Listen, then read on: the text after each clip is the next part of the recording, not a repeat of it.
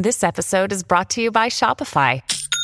Forget the frustration of picking commerce platforms when you switch your business to Shopify, the global commerce platform that supercharges your selling wherever you sell. With Shopify, you'll harness the same intuitive features, trusted apps, and powerful analytics used by the world's leading brands. Sign up today for your $1 per month trial period at shopify.com/tech, all lowercase. That's shopify.com/tech.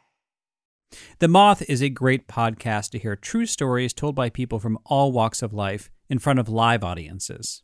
And The Moth is bringing you a very special episode about a galaxy far, far away.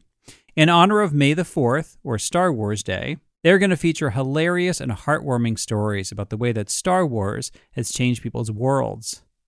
Listen now by searching The Moth on Spotify, Apple, iHeart, or wherever you get your podcasts. You're listening to Imaginary Worlds, a show about how we create them and why we suspend our disbelief. I'm Eric Molinsky. So I just moved to Los Angeles to study animation. This is the mid-1990s. And I was really inspired by the whole Disney Renaissance. Beauty and the Beast, Lion King, Aladdin. I loved Aladdin. And one day I saw a trailer for a movie that was like an Aladdin ripoff called Arabian Night. Of Arabian Night. Matthew Broderick was the main character, was sort of a cobbler, was in love with a princess that looked like Jasmine. Her father looked like Jasmine's father, and he was being manipulated by a grand vizier who looked like Jafar. But this guy was voiced by Vincent Price, who was dead at the time, and I'm like, when did Vincent Price record these tracks? And the really weird thing is that some of the animation was terrible, but some of it was amazing. Some of it was like really, really fluid and detailed and unlike anything I'd ever seen. Arabian Night. Cut to a year later. I'm at CalArts studying animation, and one of my instructors is a guy named Alex Williams. And he said, anyone ever see that trailer for Arabian Night? My father, Richard Williams, made that movie. But he didn't really make that movie. He made a movie called The Thief and the Cobbler. He spent 30 years working on it. And he set out to make the greatest animated film of all time. But he made a deal with Warner Brothers to finish the movie, and he couldn't meet the deadline. So the studio took the film away from him and finished it themselves. And if it looked like Aladdin, that was no coincidence. He wasn't ripping off Disney. Disney was inspired by him. And then Alex showed us something called the work print, which was the last version of The Thief and the Cobbler before the studio took it away. Some of it was finished animation, totally colored in. Some of it was still black and white, and some of the scenes were just storyboards with voice tracks. This low-born cobbler of no worth attacked me in the square today. Shall we take his head away? The first thing I thought was pretty interesting was that the main characters, the thief and the cobbler, were silent, like Buster Keaton and Charlie Chaplin. And it just played so beautifully on film. Also, the animation was so fluid. I mean, think of it this way. Film is 24 frames per second. In animation, you don't have to do 24 drawings per second. Disney usually gets away with about 12 drawings per second, or as they say in the business, they're animating on twos. Japanese animation, maybe 6 drawings per second. But his father, Richard Williams, animated on ones. He made sure there were 24 drawings for every second of film. And the backgrounds were like a combination of Persian miniatures and M.C. Escher paintings that moved. And this was all done before computers. In fact, one of the crew members spent an entire year working on a single camera move through an ancient cityscape. So what happened? How did a man who in the 70s was often called the next Walt Disney end up as the Captain Ahab or Don Quixote of the animation world? So I contacted Alex Williams, and he said not only will his father not do any interviews, but he's asked his family not to do interviews either. But he recommended I talk with a guy named Garrett Gilchrist. He's a filmmaker in New York, and like me, Garrett had seen Arabian Night and thought, what the hell is this? And then he saw the work print of The Thief and the Cobbler. I felt like I'd had a religious experience, right, where I'd seen the greatest animated film I've ever seen, and I can't even show it to anybody. I can't explain it because they would have to watch a lot of garbage and dream, and fill it in their heads. So he took it upon himself to finish The Thief and the Cobbler. Because, besides Arabian Night, there was another version that was released in Europe called The Princess and the Cobbler. And so he kind of took all three and he spent years creating what he called the recobbled cut. And it's on YouTube. And he really wanted Richard Williams to know that he had done this. So he flew to Los Angeles because he found out Richard Williams was there to screen a work print of The Thief and the Cobbler for animation fans. I came up to Dick Williams at the end and I said, well, I've kind of researched your film for many years and did a thing called the recobbled cut. And he said, oh, you've got to do your own stuff. It was like the oh God, why are you doing this? Why can't you leave me alone? Kevin Schreck had a similar experience. When he was in college, he discovered the work print, Arabian Night, and Garrett Gilchrist's recobbled cut. I became sort of obsessed with this story of obsession. But where Garrett tried to fix a historic mistake, Kevin made a documentary about it called Persistence of Vision. The last 3 years, we've been trembling on the verge of getting full finance. We've had some finance. This is archival footage of Richard Williams from that documentary. It's a big risk. It means the thing has to gross $60 million it has to be a hit. So to figure out why Richard Williams couldn't finish Thief and the Cobbler, we kind of have to start from the very beginning. He grew up in Toronto. He was fascinated by Disney films as a kid.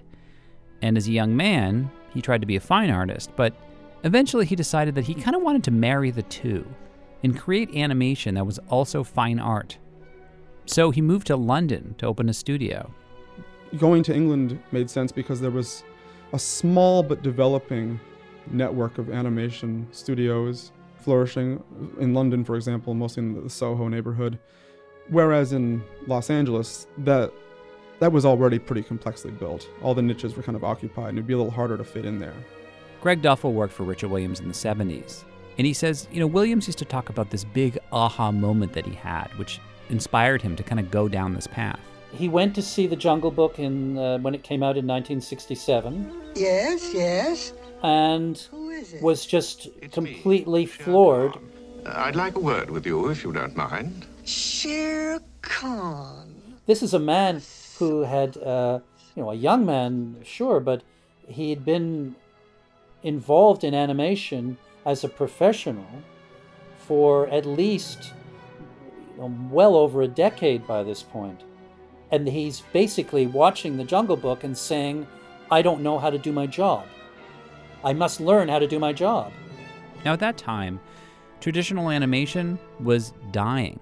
Literally, Walt Disney passed away during the making of The Jungle Book. The film was finished by his top animators, who were known as the 9 Old Men. The Jungle Book was a throwback.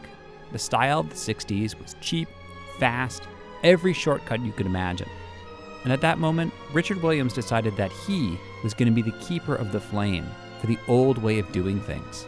Now, there's a lot of P.T. Barnum to Dick Williams. I think he was bullshitting a lot. He would sell himself as the next Walt Disney. There's literally hundreds of news articles which say, Dick Williams, the next Walt Disney. That was his whole thing for a long time. I don't know if he ever bought that personally. I think he always felt this kind of yearning desire to be a better animator. I think he always felt like a fraud on some level. So he turned his studio into kind of a Noah's Ark of animation. One of his first employees was a Disney legend named Art Babbitt. He'd worked on, Snow White and Fantasia. He could have been one of the great Disney animators of all time. But Walt fired him because he organized a strike to create a labor union. Williams also hired one of the great animators from Warner Brothers, Ken Harris, who had worked on the Roadrunner cartoons. And he hired Grim Natwick, the animator that invented Betty Boop before Richard Williams was even born. So on one hand, Dick Williams worships these guys, but he's also their boss. And that plays out in kind of weird ways. So most of the time, they were making commercials that aired in the UK.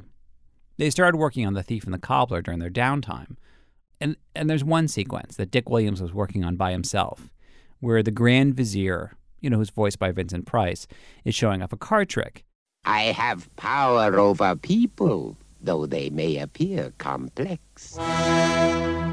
For me, they fall like playing cards, and I control the decks. And he almost drops the cards, but manages to juggle them back in place. And he's got several joints. He's got extra fingers. And you'll see on the animation, it's 25 rings on each hand. And he's got 2 elbows, 2 shoulders on each bit. Maybe 2 asses, I'm not sure. And all the parts are like cantilevered. So he's a manipulator, the master manipulator. So he himself is like a marionette, manipulating himself. The card sequence was sort of a graduation piece for Richard Williams. Again, here's Kevin Schreck. He got excited about this scene that he had done and was showing it to Ken Harris. And Ken, in his sort of quiet, way, was like, oh, gee, that's really nice, And Williams was taken aback because he was really keen on impressing Ken and saying, look how good of an animator I am. And Ken was like, basically saying, yeah, you could be a really great animator someday. He wasn't there yet. And by this time, Richard Williams was about, I think, just shy of 40 or so. And so he spent several months on this scene and really refining it. And by the time he had the pencil test version shot through the Moviola and showed it to Ken after all these months, Ken said, all right, you are an animator. But Williams couldn't let it go. Now, each card was hand-painted, and when he saw the final footage, he decided he didn't like the colors, so he had the artist repaint them all. He was really interested in making a big film that was a statement and said, this is what animation can be, much more than what we are led to believe animation simply is in the commercial world. But the guys working on those commercials got frustrated with Richard Williams, even his hero, Art Babbitt. Greg Duffel, who worked there in the 70s, remembers this really tense staff meeting about a soft drink commercial. When this material came on, Art Babbitt said, you know, Dick, I've been going around the studio and I've been noticing that people are actually drawing each one of these bottles. And Dick said, that's what we do. That's what we do, Art. Yeah, we do that. And Art Babbitt went, but Dick, in Hollywood, what we do is we make what are called C prints. We make photographs of the product, and then we apply those cutouts to the cells.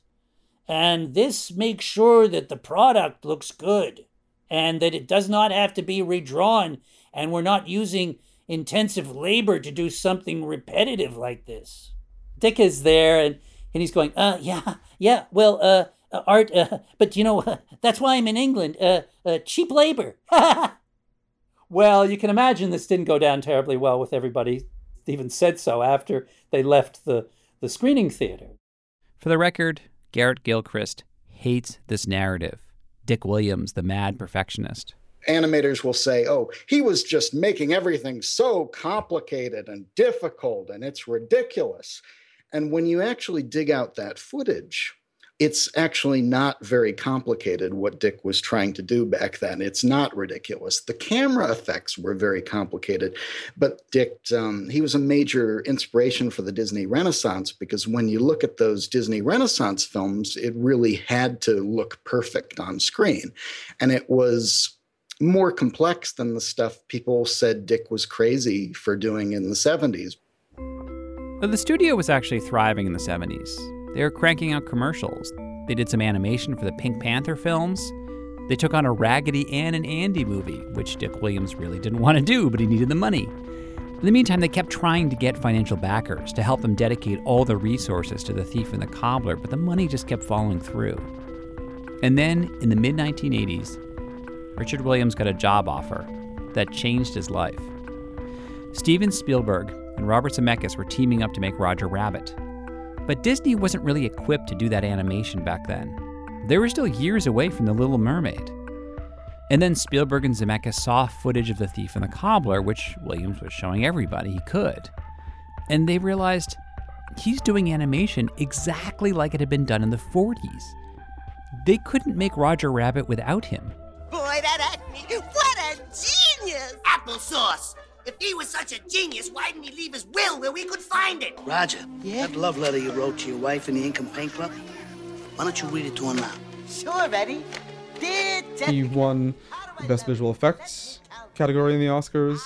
He was also given a Special Achievement Award in animation, which only one other person had won at the time, and that was Walt Disney himself. Please welcome Richard Williams. I guess everyone at the Academy was just so blown away by what he did. It's like, one award isn't enough for this guy. So he was speaking at the podium with 2 awards in his hand that evening. Thanks. The best is yet to come. This was his big chance. After Roger Rabbit, Disney Animation was ramping up, and Warner Brothers was starting a feature unit to compete with them. They offered Richard Williams $50 million to finish and market the film. So he built up a new crew, a lot of students that he trained from scratch, and he handpicked some of his favorite animators, including Neil Boyle. One of the lovely things about working with Dick was that he kept a childlike enthusiasm all the time, in looking at, no matter what kind of politics were going on or how hard we were working or whatever.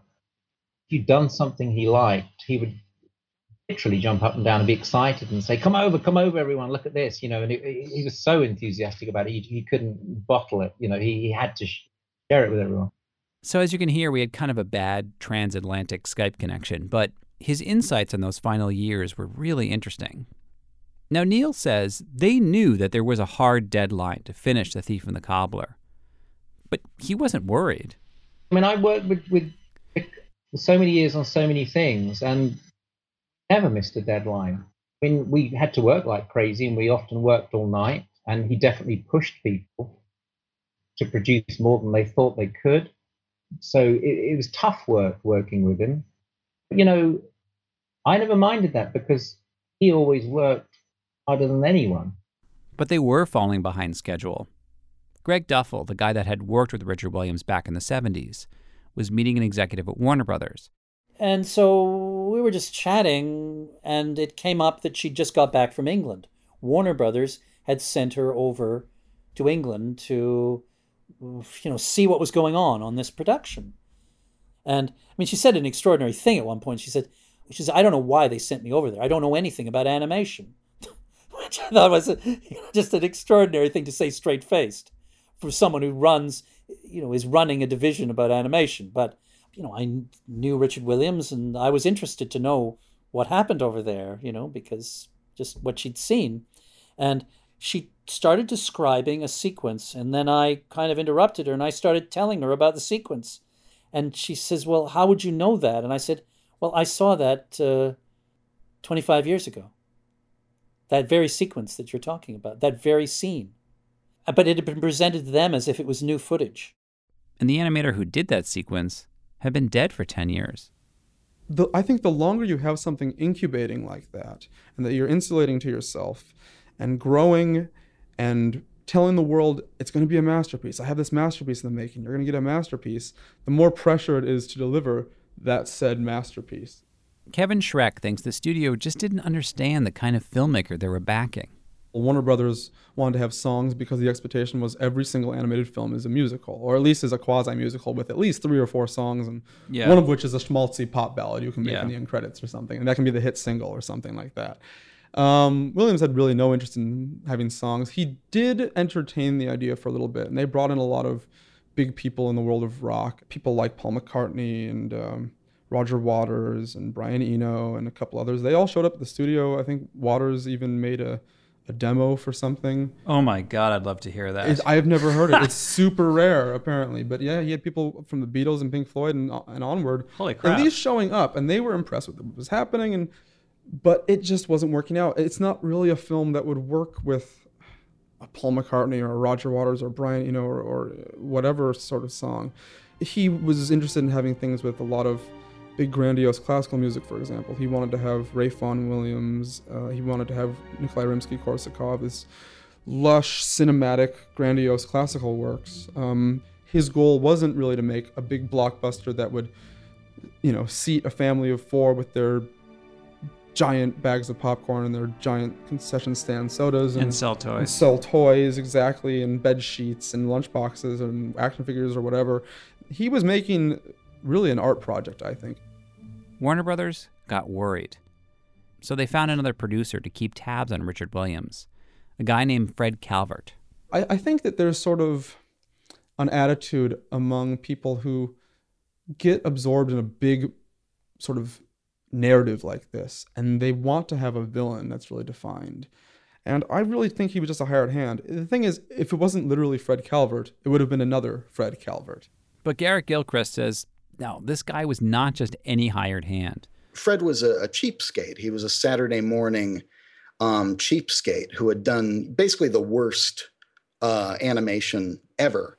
Fred Calvert did a Munsters cartoon show, and he did a Muhammad Ali Saturday morning cartoon show. Well, the problem is Fred Calvert and Richard Williams were diametric opposites. Fred only cared about the money, bringing it out cheaply. He did not care about quality, and Dick Williams only cared about quality. And then Richard Williams missed his deadline, and there were no extensions.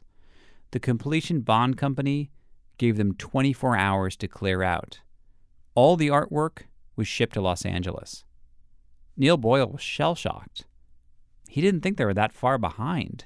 I've thought a lot about this, about how the film came to an end, and I thought if that was me, I've been working on my dream production for 35 years, and I had that taken away from me, I think I would be a wreck. I would be kicking the walls down or sobbing or something. Richard Williams was incredibly calm in a way. I mean, he was sad, but he was philosophical and really thankful for the crew. I mean, he talked to us and he said, I'm sorry about this, and you've all worked so hard, but it just isn't going to happen, which surprised me because, as I say, I think I would have been kicking the walls down. Although Dick Williams didn't realize what was going to happen to his film, Fred Calvert spent 18 months recreating the movie as he would have done it.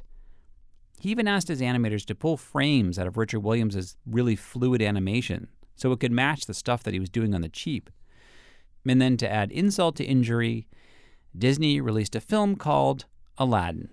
Dick's work got him the job on Roger Rabbit. So yes, of course Disney knew The Thief and the Cobbler. You had some of the same people. Certainly Eric Goldberg, who did such amazing work on The Genie, had gotten his start at Dick Williams. Andreas Deja, who did Jafar, certainly kind of, a lot of people were taught by Dick. And the final irony was that Miramax, owned by Disney, bought the rights to distribute the film in North America. And they turned it into a film which openly at the beginning of it says, this is a ripoff of Aladdin.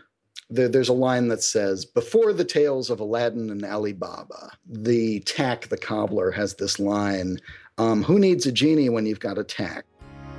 Don't fight your feelings, says my heart.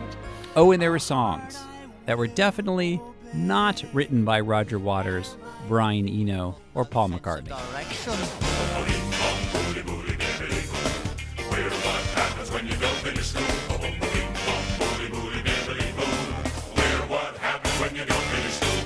And that to me says they wanted a different film.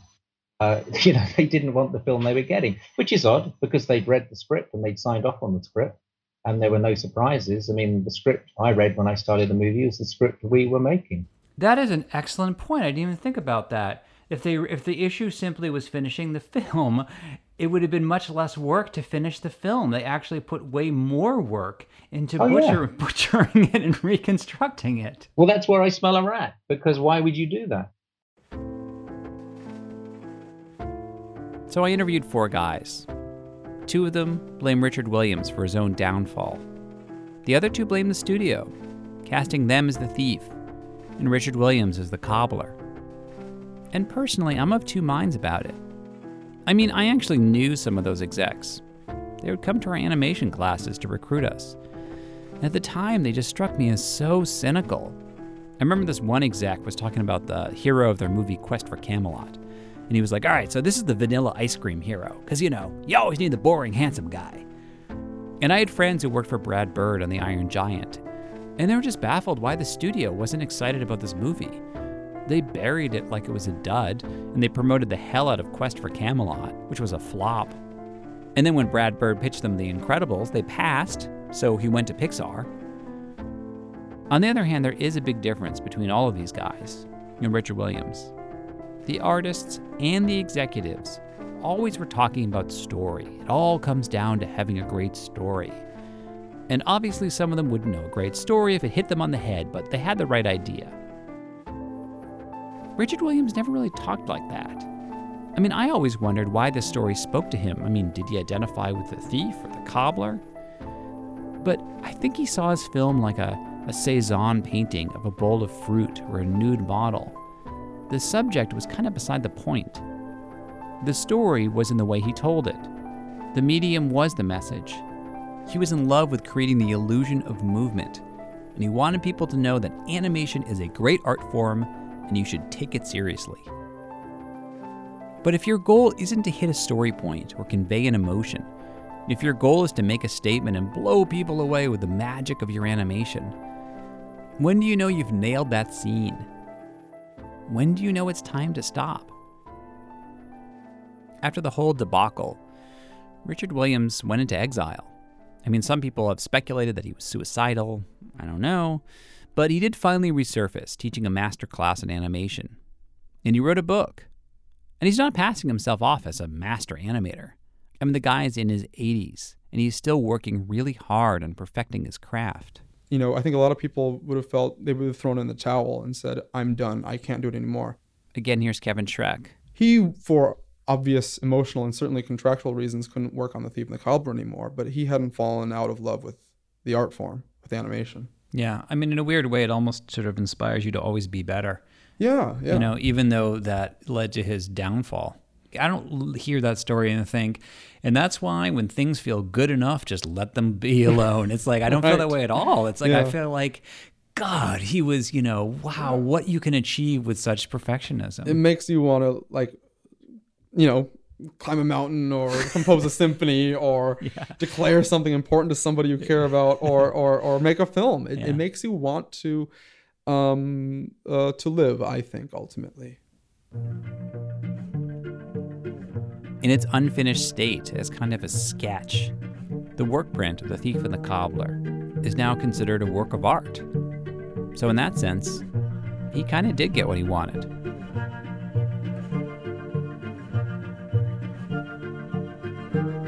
Well, that's it for this week's show. Special thanks to Kevin Schreck, Garrett Gilchrist, Greg Duffel, and Neil Boyle. You can like Imaginary Worlds on Facebook. I tweet at E. Malinsky. The show's website is imaginaryworldspodcast.org.